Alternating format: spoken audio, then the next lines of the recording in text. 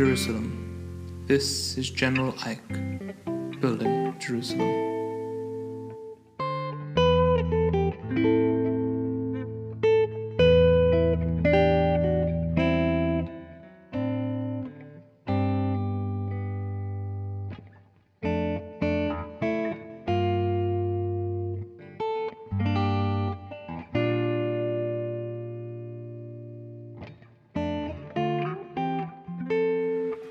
My guest today is Rabbi Michael Melchior. Rabbi Melchior is a renowned Jewish leader, thinker, writer, and peacemaker. He served in the Knesset for 10 years, including as a member of Knesset, Minister of Social and Diaspora Affairs, Deputy Minister of Education and Culture, and Deputy Minister of Foreign Affairs. He is the founder of several diverse organizations, including, among others, Meitarim, a network for inclusive Jewish education, Yachad Council, which promotes dialogue between religious and secular Jews, the Mosaica Center for Interreligious Cooperation, which works towards a religious peace, and the Israel Civic Action Forum, which promotes higher taxation on income from the extraction of natural resources and the use of that taxation towards welfare, education, and health. Rabbi Melchior was the founding chairman of Birthright and holds the honorary title of Chief Rabbi of Norway. Rabbi Melchior, it's a pleasure to have you on the show. Pleasure to be with you. You were born in Denmark to a long line of Danish rabbis. That's true. Soon after receiving ordination, you were appointed Chief Rabbi of Norway, a title you still hold in an honorary capacity. What moved you to leave Scandinavia for Israel? Well, I'm a staunch Zionist. I studied here in Jerusalem, in the old city of Jerusalem, at Yeshivat HaKotel for many years. And I always saw my future, luckily enough, this was also the way my wife saw it, here in Israel and in Jerusalem, which is a city I love. And therefore, although we have this deep connection to the world in general and to the Jewish world specifically, and even more specifically to Scandinavian Jewry, where my family has been for 350 years in Denmark, and for 7 generations rabbis. My great-grandfather was the Chief Rabbi of Denmark. My grandfather was the Chief Rabbi of Denmark. My father was the Chief Rabbi of Denmark. My son is the Chief Rabbi of Denmark at present. But the position in Denmark was taken by my father. So I went to the neighbor, which is in Norway, and there was a beautiful community which had been totally destroyed by the Nazis, and we rebuilt the community together. And today one of my other sons is really, he's the one who's the real rabbi. I still have the title of Chief Rabbi, and when there's certain problems in the community, then they call me in. I go and visit there sometimes and try to help what I can with all the Scandinavian communities. I'm the head of the Bet Din, of the religious court in Denmark and Norway. But it's a hobby. It's a passion. This is where you've come from. This is parts of your roots, but it was always clear for me that the place for me to live and to do what the Almighty has given me of possibility to work for the Jewish people had to be here from Jerusalem. You entered politics in 1995, and over the next 17 years held various government positions, including Minister of Social and Diaspora Affairs, Deputy Minister of Education and Culture, and Deputy Minister of Foreign Affairs. Did you enter politics with a specific mission? Well, I was always interested in public life, in social action in the world and here. I was involved in many different issues here, in issues of the Israeli society, of those who need it in Israeli society, of social justice, of integration of new immigrants into the Israeli society, and also of the issue of peace and war and our relationships with our neighbors. And my real decision to go into more active political life, which was not what I had seen myself doing in life, came seriously with the assassination of our Prime Minister, which was on the 4th of November 1995, when I decided that it's very nice to do many nice things around the world and so on, but when your home is burning, then you need to act, first of all, where your home is, and work for the future here, both for your future in relationship to our neighbors here, and not least also internally inside the Israeli society, to try to build new models of how we act together. So that's why I left the safety zone of the rabbinate. I also am a rabbi of a very nice community here in Jerusalem, but it's also a hobby. It's not a paid job, and I decided to go into a much more, danger zone, which is the political life. But I did this because I felt at that stage that it was necessary to bring a different voice into the public Israeli life. And I felt that I could, somewhat modest way, contribute to that different voice, which wasn't being heard at the time. This different voice that you're talking about, in some ways, it really comes together in 2002, where you initiated an interreligious summit in Egypt that resulted in the Alexandria Declaration, which was a statement of joint religious principles between Jews, Muslims, and Christians.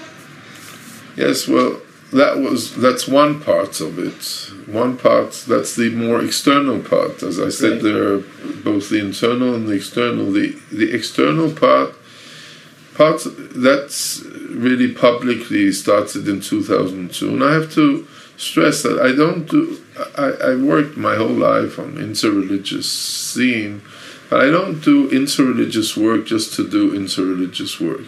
I think that's important to have dialogues and to have interreligious work. I have very clear purposes with that. I feel that the interreligious work is the key, which hasn't been used, to make peace here between, first of all, our two peoples here, the Jewish people and the Palestinian people, but also I think it's the key to make peace throughout the Middle East and maybe throughout the world.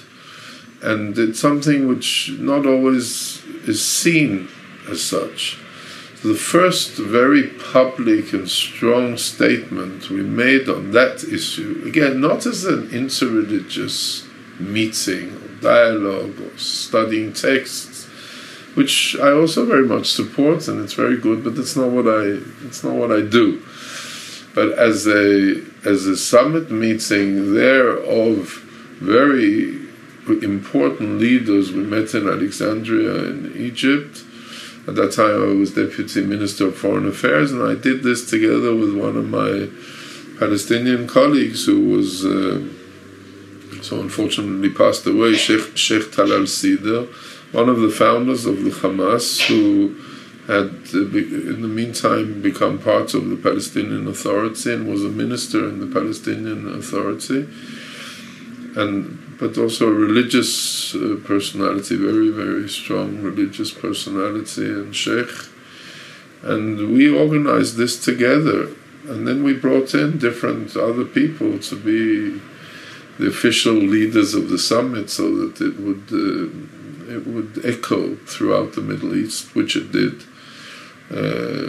Brought in the Chief Rabbi of Israel at the time, Bakshi Doron, and the late Sheikh Tantawi, who was the head of the biggest religious institution in the Middle East, Al-Azhar in Egypt, and the Archbishop of Canterbury.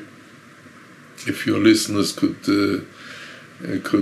see the picture, you could see a picture here on the wall of my office from that summit meeting. And we had leading rabbis from Israel and leading Palestinian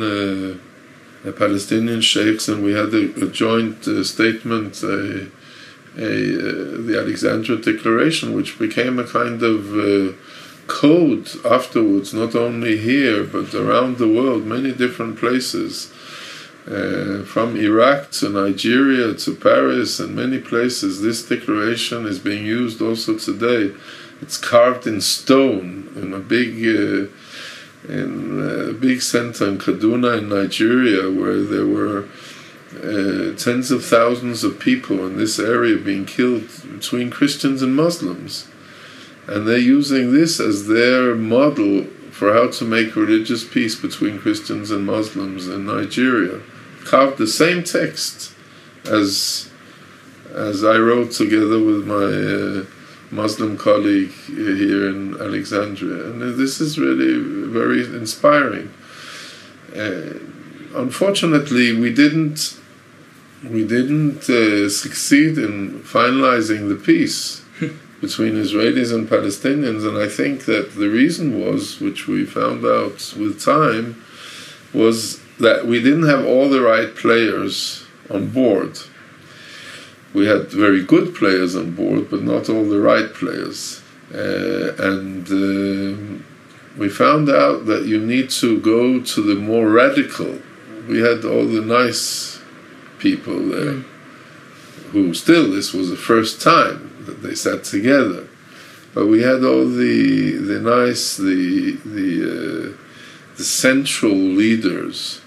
But we found out in the recent years, and that's where I'm working very much in the recent years, that we need to go to the radical leaders on the two sides who've been strongly opposed to any kind of peace agreement and avoiding dealing with the issue, so that they should take responsibility for the peace. And this is what we're working on now. And now we've had a new summit, which was this last year in Spain. And we're now we're not going so much for summits, but we're going more and more to do work on the ground with younger leaders, with more influential leaders, but with the radicals, with the people who have the authority to influence their communities, and they're the ones who really can turn this around and bring peace.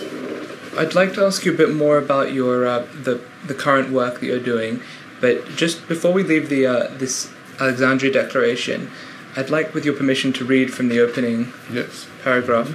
In the name of God, who is almighty, merciful, and compassionate, we who have gathered as religious leaders from the Muslim, Christian, and Jewish communities pray for true peace in Jerusalem and the Holy Land, and declare our commitment to ending the violence and bloodshed that denies the right of life and dignity.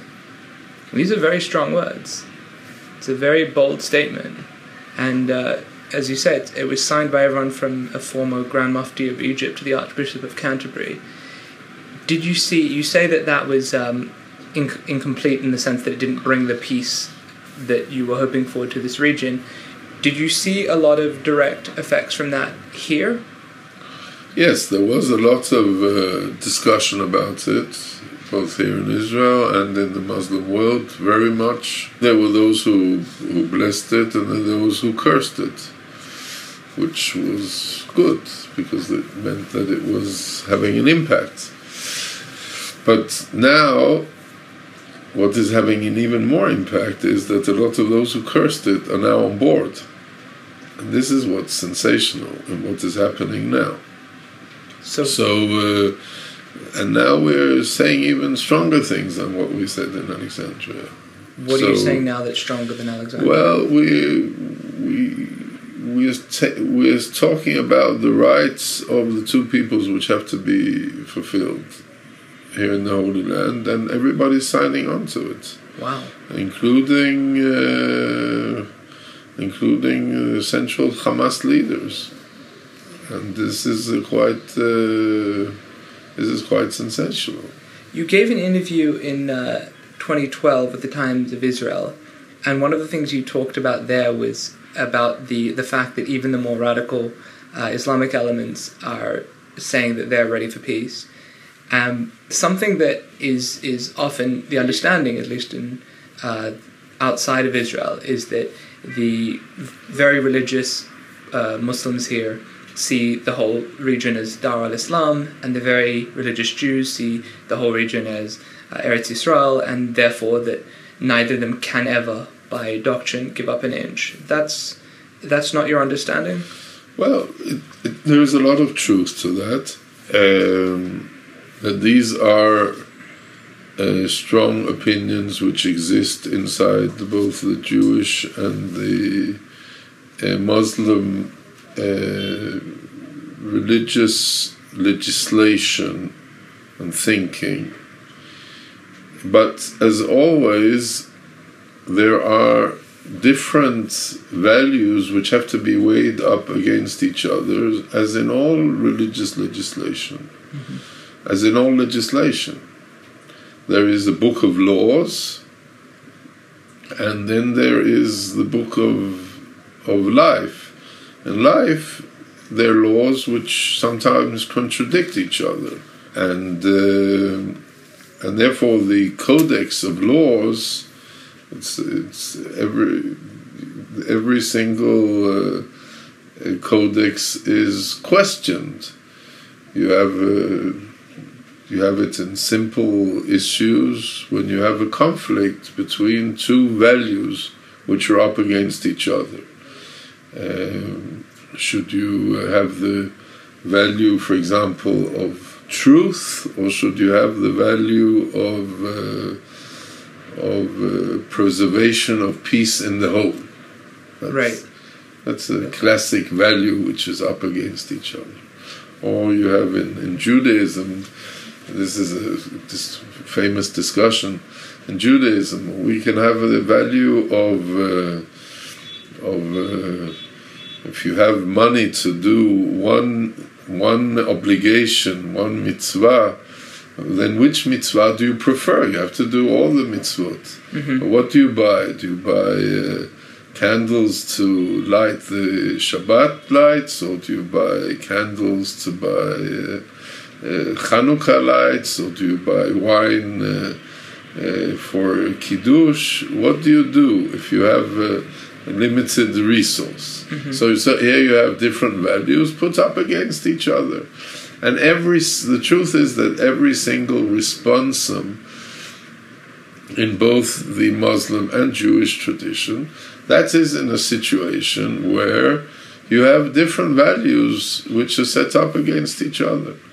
So even though, obviously, it is so that at least most of the Jewish authorities say that no doubt Judea and Samaria are part of Eretz Yisrael, and to give up land, or to give away land, is not something which should be done. The gravity of that is something which can be discussed in Jewish law. Then there are other values which are set up against it. Mm-hmm. For example, the value of peace, or the value of saving lives. If you know that it will be a real peace, and this is already something which, not something I've invented. There are many who have written about this extensively, the great Jewish authorities, like Rabbi Ovadia Yosef, the late Zichrono Livracha, and Rav Soloveitchik, Zichrono Livracha, and many of those who saw the land as an important value, but who saw that there were also other values which came in. But of course, the question was if there could be a real peace or not be a real peace. And the truth is that it's exactly the same in Islam, that there are different traditions and different interpretations in Islam, and that today we see that more and more of the Islamic world, especially here the last couple of years, more and more of the Islamic world is accepting an interpretation that if there can be a religious peace, and that for them is very important, if there can be a religious peace which does not take away the substance of, doesn't make their society into a total secularized society, which was part of the vision of the peacemakers here on both sides, that there would be peace, but it would also be a total secular society, right, where religion would have no place, at least no place in the public sphere. And they said, we don't want that kind of peace. We are then forced to choose between our identity and peace, and then we choose our identity, who we are, both on the Jewish side and the Muslim side. That was the reaction. And suddenly somebody is presenting to them that they don't need to make that choice, that they can have both a strengthening of their identity and peace. So then it's a total different issue, and we find more and more of the very central Islamic decision makers who are saying that if there can be a real peace, which also includes justice for the Palestinian people, then a peace treaty, which is not only what's called a hudna or ta'diyah, which is a kind of armistice, but a real peace treaty with the state of Israel can be signed. And we are getting more and more fatwas which are written in this atmosphere. It will be slowly published over the next year or 2 years, but more and more of the most radical Islamic scholars who are accepted by the radicals, the Muslim Brotherhood and so on in the Islamic world, are writing in this direction. Again, this is part of our work, together with our Muslim colleagues. And we're seeing the same on the Jewish side, that many of the rabbis are now being confronted with taking responsibility. Right. So they will, of course, never say that Judea and Samaria is not part of Eretz Israel, is not part of the land. But they understand that there is a population here, that we have in Judea and Samaria and Gaza. We have 4.5 million Palestinians living there. What exactly is going to happen with them? So some might call it, well, we should have an extensive autonomy. And some might say, well, if we call it an extensive autonomy or we call it a Palestinian state, that's not a halachic issue. That's a question already of modern political science. Is there a halachic issue in relinquishing the holy sites, say of Hebron? If there is a halachic, is that not get the question? Is there a halachic issue that of relinquishing the holy sites, like say the cave of the patriarchs? The question is, what does it mean relinquishing? What kind of peace will we have? Will we have a peace where everybody is included, and where Jews can live in Hebron, and where Jews can come to Hebron? We're not relinquishing Hebron. So it's a question of being able to have a peace where I hope it doesn't mean that we're going to, we're not going to close down the army, and there are security measures, and the Palestinians understand that. And they understand that we're going to take all the necessary security measures, at least for any foreseeable future. But at the same time, if it's a peace where all the different Palestinian parties are included and which is supported by Islam and radical Islam and by the whole Muslim world, then it's a total different peace than if it's just signed by some leaders in a closed room and where the peoples are totally objected to that peace. So you're saying the religious peace has to come first before the political peace can It has to pave the way. It has to legitimize the political peace.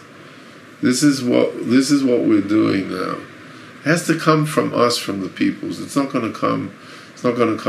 It's been a mistake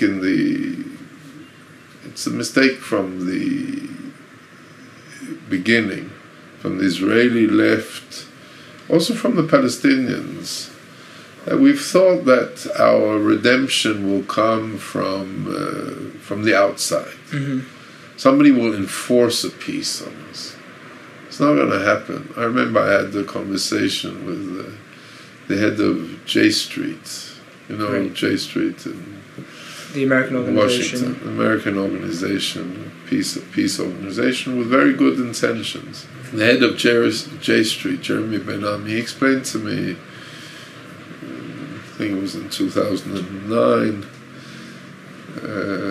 or 2010 maybe, that he has very good relations with the Obama administration, and he was sure that the Obama administration, with their kind of relations, someone would enforce a peace on Israel and the Palestinians, and there was no doubt that would happen. And we had a long discussion. It's the only time we've met, for a couple of hours, and I said to him, you don't understand the Middle Eastern politics. Unfortunately, you also don't understand the American politics, because that's never going to happen. And the same is that the Palestinians have believed that there's going to be an enforced peace here. It's not going to happen. Why is that never going to happen? It's not going to happen. It could. I mean, if Obama had wanted, he could do it. He could do it, but he didn't. They didn't want to do it. And you're saying that the incentive to not do it will always outweigh the incentive to do it. I don't believe that that's going to happen. I don't think it's good that it should happen. I don't think it's good. I don't support it. So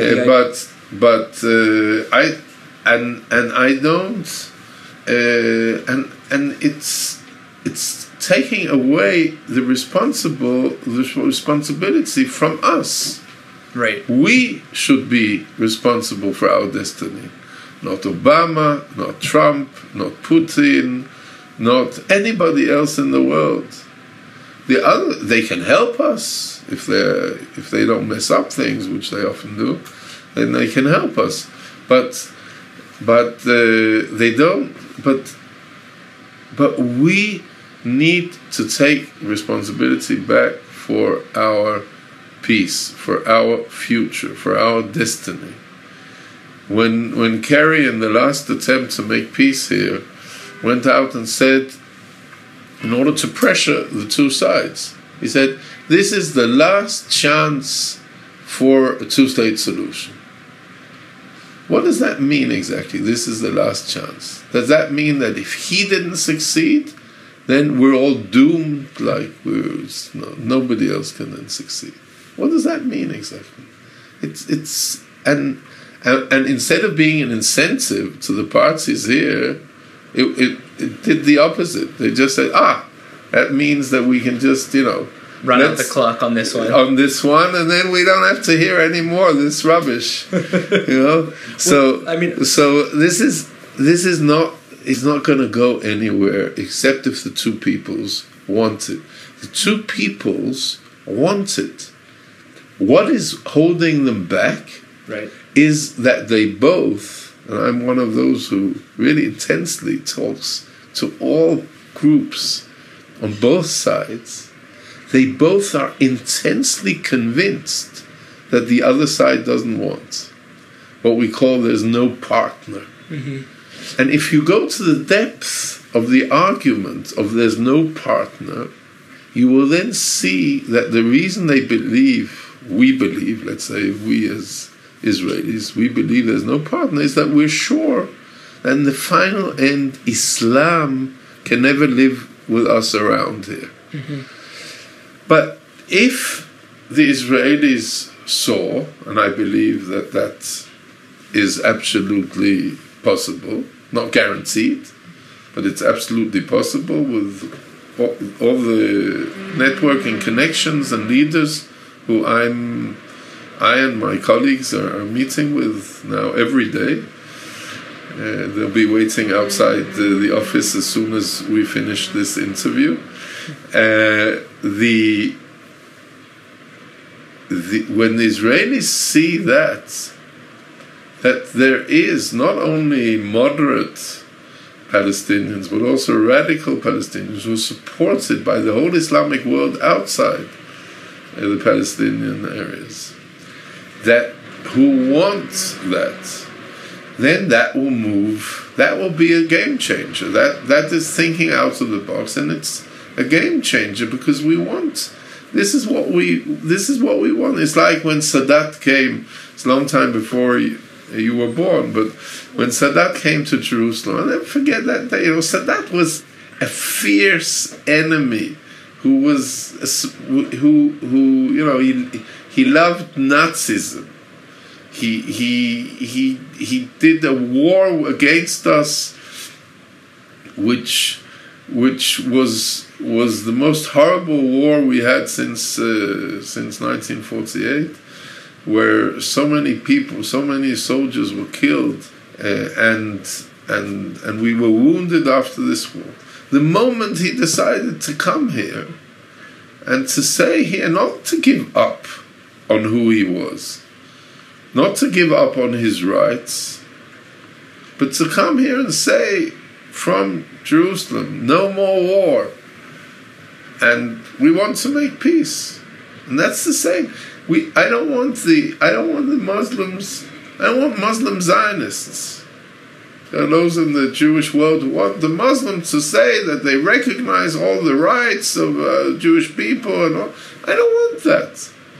I'm not looking for that. I want them to make peace. I want them to say no more war, and we're willing to, for our sake, not for the sake of the Jewish people, for the sake of the Palestinians, because it's good for Islam, because it's inside the source of Islam, not because they become like me. I'm not becoming like them.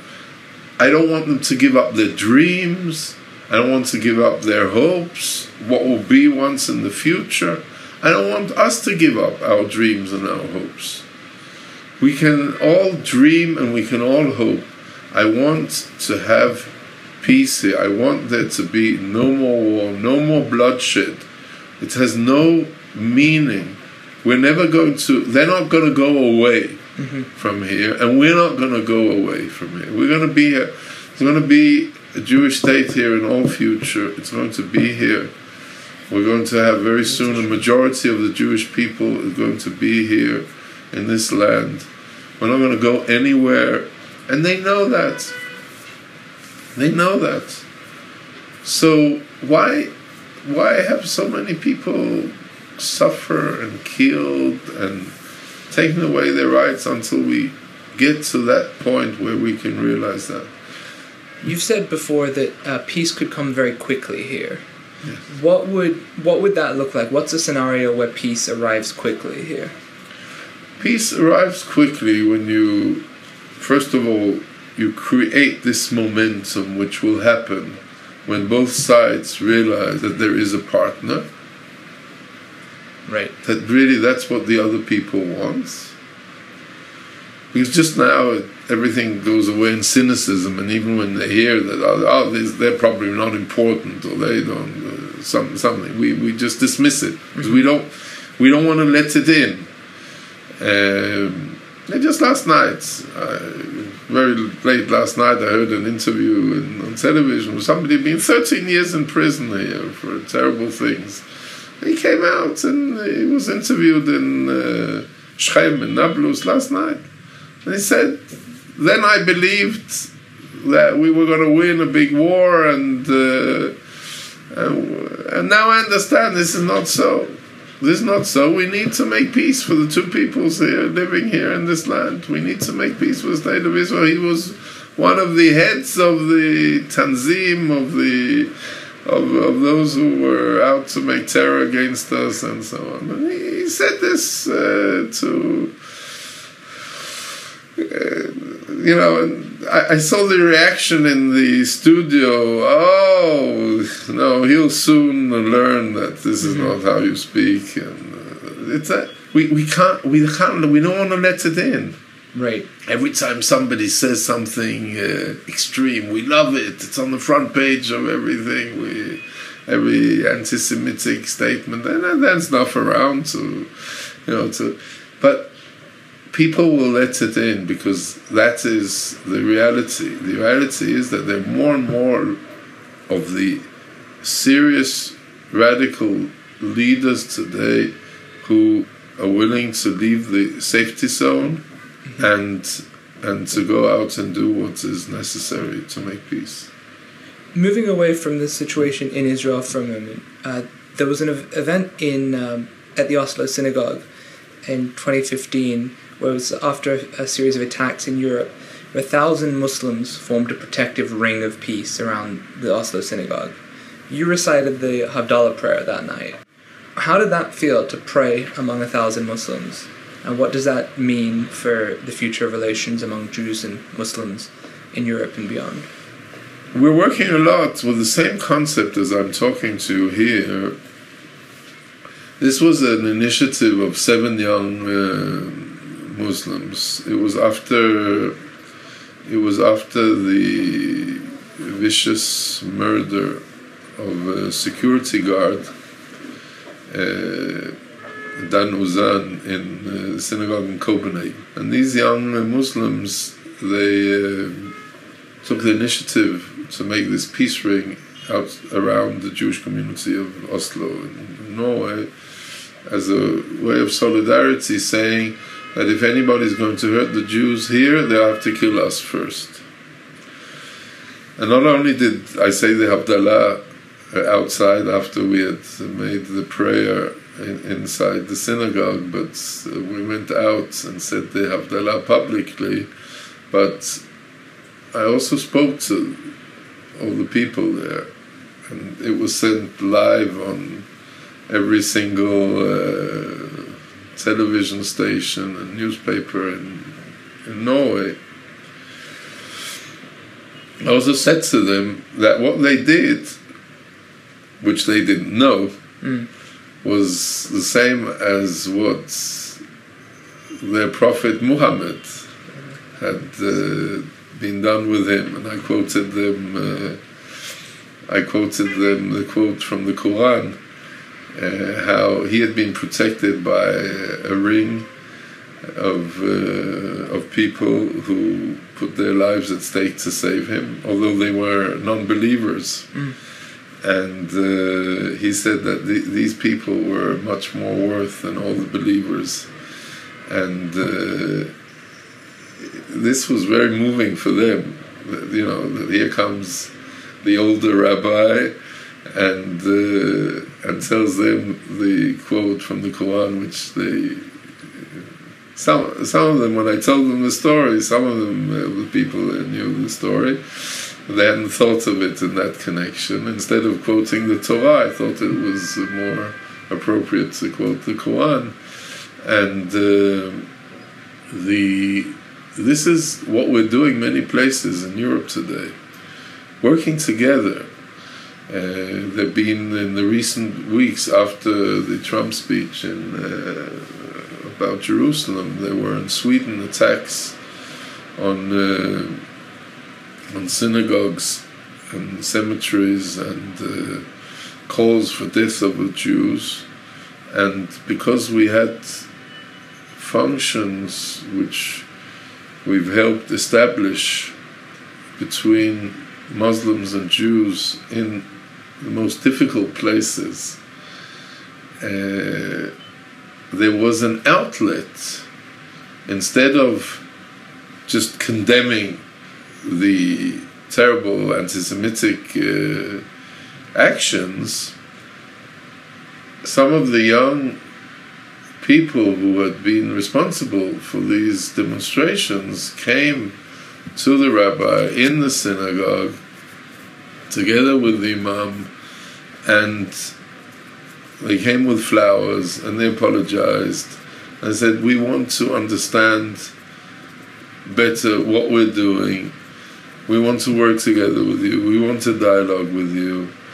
They brought all the leaders of all the Muslim communities together the next day in the synagogue, and then the young people came. Again, this was reported all over Sweden. Not in the outside press, it wasn't reported. In the New York Times, they only had the bad stuff. But in Sweden, this was very much reported. And then if you don't build processes which gives people an outlet for a positive reaction and for building, then there's only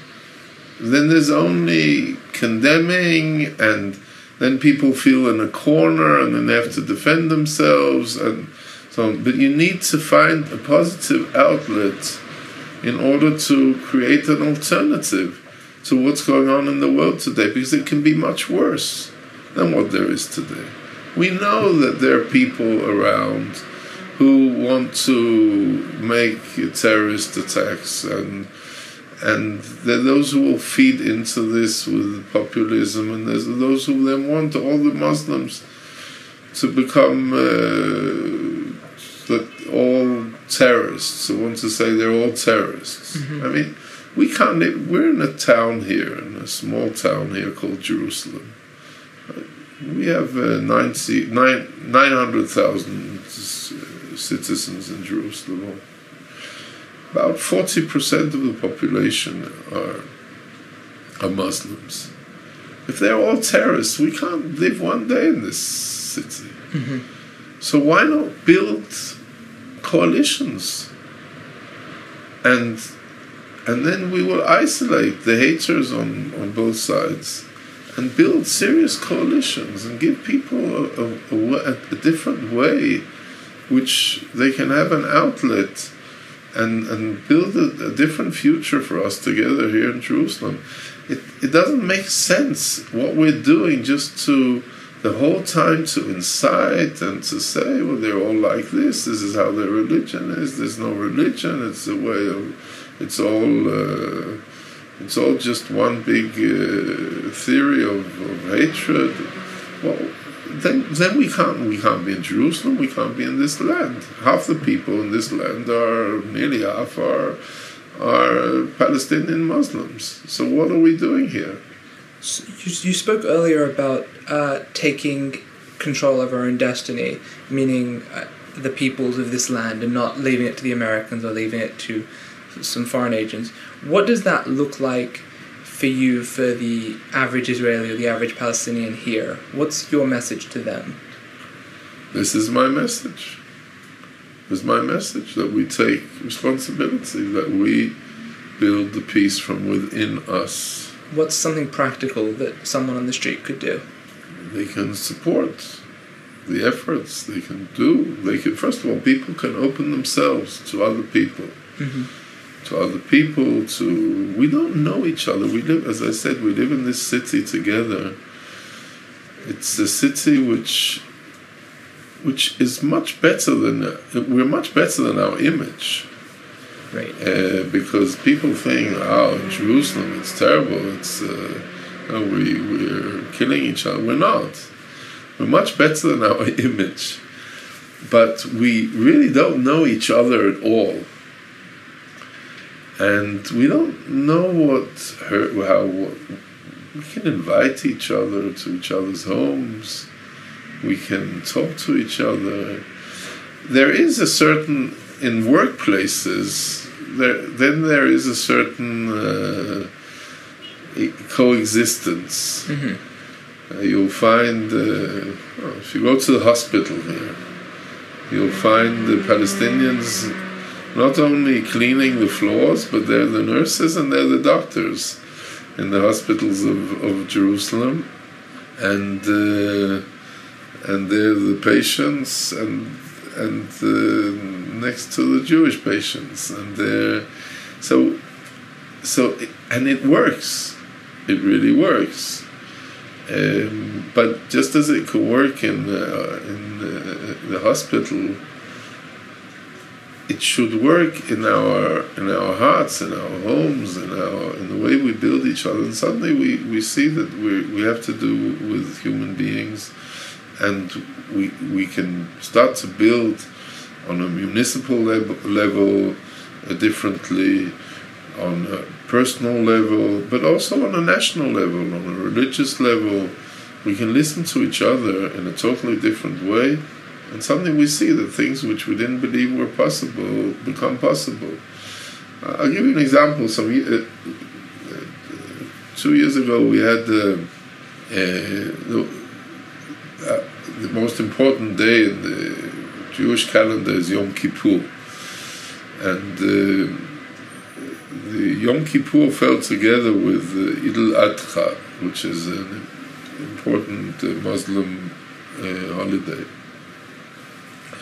And we had, I was visited by the head of the police in the old city here, who told me this was the beginning of what was looking like it could be a new intifada, individuals intifada. And I was visited by the chief of police in the old city, who told me that they had very serious warnings that that there would be terrible riots, maybe terrible bloodshed on those days, because we celebrate very differently. Jews celebrate Yom Kippur by going inwards, by fasting, by going to the synagogues, by not driving. Even those who usually drive on the Shabbat, on Yom Kippur, they don't drive cars at all. It's the day when there's no pollution in the states of Israel at all. It goes down with 98.5% the pollution that day. And the Muslims, they celebrate differently Idul Adha. Idul Adha is a day when you eat, when you have, they eat the lamb, which was sacrificed, according to the Muslim tradition, was sacrificed instead of Ismail. A lamb was sacrificed, so they eat it on grill, and they visit each other, and they go to graveyards to visit the family's graves, and they drive on that day. They go outwards. Mm-hmm. But because we don't know why the other celebrates what, this is often seen as a provocation, and we think that they're driving in order to provocate and disturb our holiday. So this was, there were threats both from the Jews and the Muslims that this was going to be terrible things happening. So he asked me to use some of my connections, which often happens now more and more, that we have to use our connections to extinguish fires here. So I went through my Muslim colleagues to the leaders of the Waqf, of the people responsible here for Al-Aqsa, and the highest religious council of the Muslims, ulama, and the most radical leader maybe, Sheikh Sabri, who was fired as the head of, as the Mufti of Jerusalem, because he was so radical. He was fired by the Palestinian Authority, and he was the most accepted leader. He said, we communicated that we needed a fatwa from him about this. He wrote a fatwa saying And this is the first time of its kind, and maybe since the days of Maimonides, of the Rambam, saying that it's an obligation for every Muslim to respect the Jewish celebration of Yom Kippur. And we do not want these holy days to be blemished by any kind of violence and bloodshed, and therefore the Muslims should tone down their own celebrations on this day. And he signed this fatwa, and then after he had signed it, all the Muslim leaders signed it, and it was in the Palestinian press, and it was read in all the mosques in eastern Jerusalem. And then after I had that in my hand, I went to the rabbis and I asked them to send out something equivalent, which they did. And they said we should respect that when the Muslims are celebrating their holiday, it's not to disturb our holiday, it's because they have a holiday and we should respect their holiday and not have any violence. And then we made a YouTube. We don't have to use social media today. We made a YouTube which was seen here in Jerusalem by 260,000 people in the 2-3 days before Yom Kippur and Eid al-Adha in Hebrew and Arabic, and it worked. For those 3-4 days, there was not any kind of riots, no bloodshed, not any stone throwing, nothing. And the chief of police called me and said, you know, if you can do it for these 3-4 days, why can't you do it always? And I believe that we can, that this is the power of the authentic leadership, if you deal with it in the right way. And this we've been doing again. We again solved this summer the big issue with the metal detectors, which was an issue where not only Jerusalem would have been bloodshed, but the whole Middle East was about to go up in fire. This is the issue of the metal detectors being installed around the Temple Mount. Right. But finally it came here to our table, and we were the ones who put through a compromise through our work with the Waqf and the Islamists around the Muslim world, and at the same time with the Jerusalem police, and was accepted eventually in the last moments by both sides, so that we could achieve a compromise which avoided the whole thing going up in fire. We started this interview, you said you left Scandinavia for Israel because you went into politics altogether because you were moved by this need. As you said, your house was on fire and you wanted to help put that out. What does that look like for you to have all the fires out? What's your vision of a better Jerusalem? Well, this city is the birthplace of, according to Jewish tradition, is the birthplace of where creation started. And the truth is that there's a Muslim vision which very much is equivalent, and I believe in the future of humanity. I mean, you can go both ways, but I believe in the future of humanity. And I think there's no better place that the Torah should come out from than from Jerusalem. And the Torah of Jerusalem is both a Jewish Torah, but it's also a Torah of humanity. Jerusalem is Ir Shechubra La Yachdav, is a town, it's a city which everything comes together in. Or the word Chubra is also the same word as, it's connected, it means connected together, but it's the same word as Chaver, which is everybody becomes friend. So you can use Jerusalem, and I've seen this, I see it every day. It can be a slippery slope to hell, but it's also, what it's supposed to be is the gate to heaven. And and that's the religions all confined in this holy city, their place, their respect, their way to the same God. And for us, it's the heart of everything.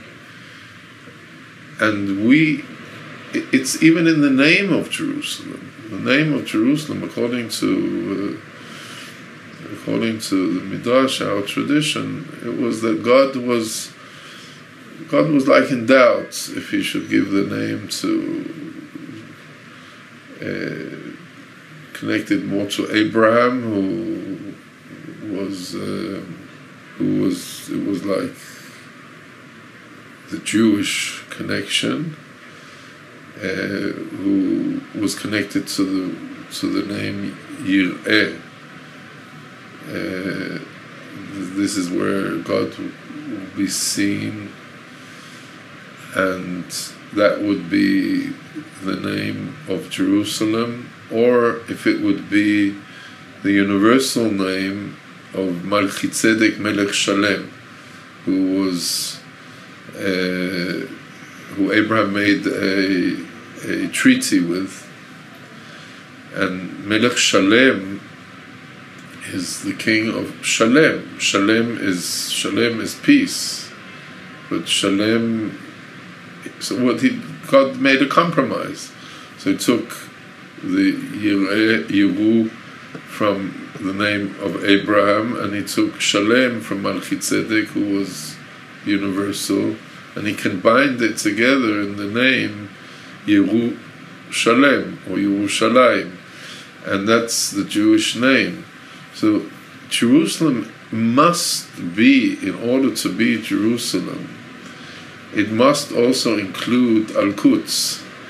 It must also include the Muslim presence here, and it must include also the Christian presence here, and it must include the inspiration that we can work it out here in Jerusalem. We can work out our differences together. We can be inclusive. We can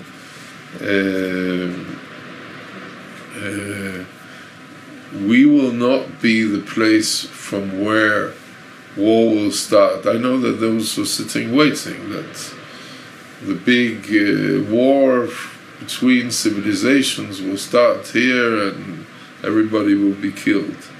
No, this is Jerusalem for life, not for death. This is what our Jerusalem is. And this is happening. You should see the kind of people who come into this office, and the people who have yesterday been our biggest enemies, who have called for that their children should kill our children, and today they say no, their children and our children should build this city together. This is how it should be done. So if that can happen, and these are the most radical, then for all the rest it should be a piece of cake.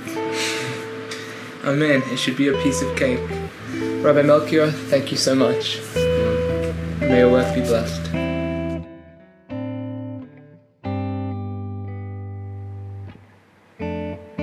With thanks to Perrin Walker and Daniel Kenny.